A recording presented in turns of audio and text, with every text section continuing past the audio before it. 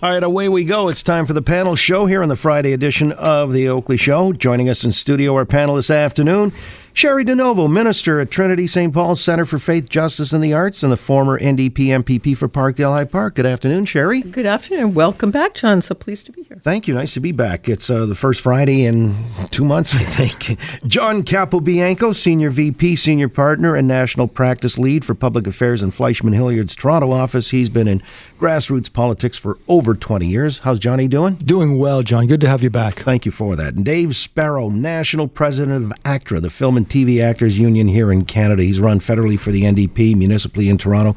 Dave, how are you doing? I'm doing fantastic. It's so great to be here with such an auspicious panel before the long weekend. Okay, well, listen. Likewise, Dave. You're from a showbiz background. You tell me, what's going on? We were just talking about this. Very quickly, I'll throw it around the horn and then we'll move on. Drake being pictured in this Hell's Angels regalia hoodie with their insignia on it and everything like that. Now, you know, some are saying maybe he ought to return the key to the city he was granted as an ambassador for the Six. You know, that's one of his calling cards. And then you've got him being the international goodwill ambassador for the Raptors. Did he cross a line here? He may have crossed a line. I think rather than return the key to the city because he's doing a great job, perhaps he should return the sweatshirt to the Hells Angels. You know, up until today, I thought 81 was 9 times 9. So I'm only now learning about the letter combinations. Okay, that's not quite as badass an organized criminal group, the 9x9s. That's right. See, you know what's funny? You're not a product of the public system where they actually teach this discovery math. You That's never right. would have known Exactly. Rote learning made you know that 9x9 was 81. Absolutely. Okay, which may be the bigger and better question to ask, but just while I'm at it, the Drake situation, I mean, should somebody take a hold of him and say, come on, Drake, straighten up? Dave's proof that the curriculum at school should be changed, but no, my sense of this is, look, you know, I'm never one to say people should be wearing, and, you know, freedom of speech, and you should wear what you want to wear, and if it's being sold at stores and it's something, but I think what the issue here is that Drake's a personality and an ambassador of some sorts to Toronto with the key and all sorts of things and the Raptors. And I think that what makes this even more of an issue, John, I think, is given the fact that this city has been facing some huge gun violence over the last little while, and you've got a shirt of a major bike gang that is violent, and that's, I think, is the message that sends, that has people concerned about what he's doing. And I think he actually should not be wearing that kind of stuff. This is, you know, especially in that position that he has with a lot of the followers, and especially millennials who look to him for some sort of leadership and leadership role. All right, Sherry, quick comment. Yeah, he's a huge role model for our youth, and exactly the youth, many of whom are at risk right now. And it's not just gun violence that we've been seeing, it's gun violence. So John's absolutely right. Like, this is, you know, it's hard to say anything against Drake. I mean, come on, we're Canadians, you got to be proud. But this was a faux pas, and whoever's managing him should say, take the sweatshirt off and send it back. All right. You know, John, it was interesting because you said as a form of expression, you know, expression comes in different forms, obviously. And sometimes, you know, on college or university campuses, certain groups are allowed to speak, others not. And this is where it got interesting because yesterday, Doug Ford's government signaled by 2019, campuses, colleges, and universities, if they don't allow for unfettered free speech, notwithstanding, of course, the stuff that goes against the hate laws in the country, they're going to withdraw funding. And it's going to be proportional to how egregious the stifling of free speech is. Let's start with you, Dave Sparrow, because this is kind of an interesting development. Some schools are saying, well, what about the autonomy of the university or the college to decide what's appropriate on our campuses? Maybe we want to keep a pro-life group from setting up here, or somebody who may be against gay marriage, for example, an evangelical students group, or so on and so forth. Do you think Ford's on the right track? I think Ford's edict is a little Orwellian in you will have freedom of speech or else I'm going to curtail your ability to put on any kind of event by cutting your funding. On the other hand, I am in the right down the middle on this pretty much, meaning that we do need to give people the opportunity to explore different ideas, but there are some ideas that we've already finished exploring, and we don't need to have them propagated again and again on university campuses. Such as? I think of that fella who basically was speaking positively about a rape culture, and he was going around to the various universities and talking about ways to win over women, even when they didn't want that to happen. Oh, yeah, that dude. And so he was basically shunned and not allowed to come and speak at various campuses. We don't need to hear from him, and so we need to be smart but about it. Isn't that a slippery slope as soon as you start to say we don't need to hear from him? Wouldn't it be a case of so many folks are hip to the fact that this guy's beyond the pale, they'd never even show up to the discussion?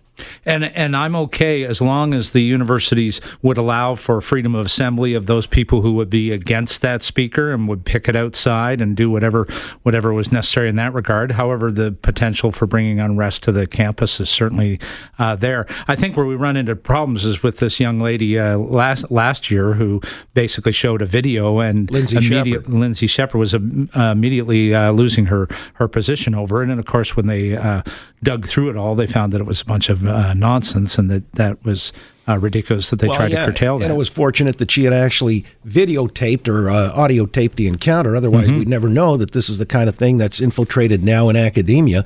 But let me ask you, John Capobianco, Doug Ford, making this a policy promise that he's going to fulfill next year. Is he on the right track? Oh, I think he's on the right track. And I think, too, we also have to look to the university leadership and when they decide who they want to come and speak and that they'd have some level of judgment when they actually ask people to come and speak. But if you're ever going to trade ideas and share thoughts and opinions, if you can't do it at university or colleges, then where can you do it? I think that's when you need to have that level of exchange of ideas. And if schools and school leaderships decide that, well, this person is too right-wing or this person is too left-wing and we feel that they're not going to learn much, then you're actually doing the kids a disservice, quite frankly, by making those decisions. So I think Doug has every right to be able to say, look, we're funding you, and we're going to fund you based on the fact that, you're going to have to allow some level of freedom of speech here to carry on. So I think he's right in that regard. It's Big Brother Doug here on the rampage. First of all, it was sex ed in high schools and public schools, and now it's universities he's trying to curtail. And when you talk about free speech, when does the government step in to tell academic institutions what is free and what is not? I mean, that's a little frightening. And remember, there was this fight already. There is a difference between freedom of speech and hate speech. I mean, there was a huge problem with people denying the Holocaust, if we recall. Is that freedom of speach?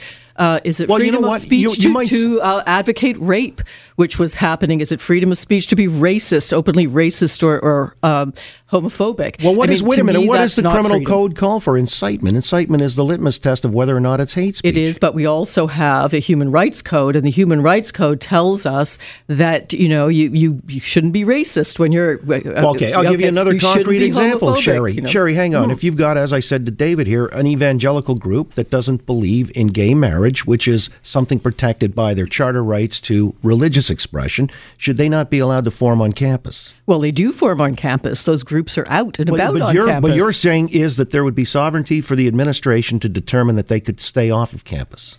Well, first of all, I think that if, again, freedom of speech breaks the human rights code, let's say, or comes up against hate speech, then there is a call for the administration to do something. But here's the better point is, what call does the government have to do something? Since when should the government come in and tell universities and colleges what they can or cannot do? That's when they're funding them, though, Sherry. When they're funding them. Well, that's a bully move. That's a bully move. If you don't do what we say, we're going to yank the money. Well, we saw the bully move on Lindsay Shepherd. If she had not taped that would have been a bully move. That's academia in play. And again, Lindsay Shepherd would have means at her disposal to challenge that, and everybody always does, right?